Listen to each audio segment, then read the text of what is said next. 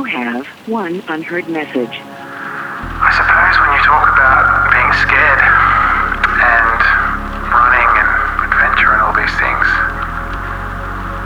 it gets me thinking a lot about fear and the way fear controls our life. I guess the real question is, what would you do if you weren't afraid? It's time to come home.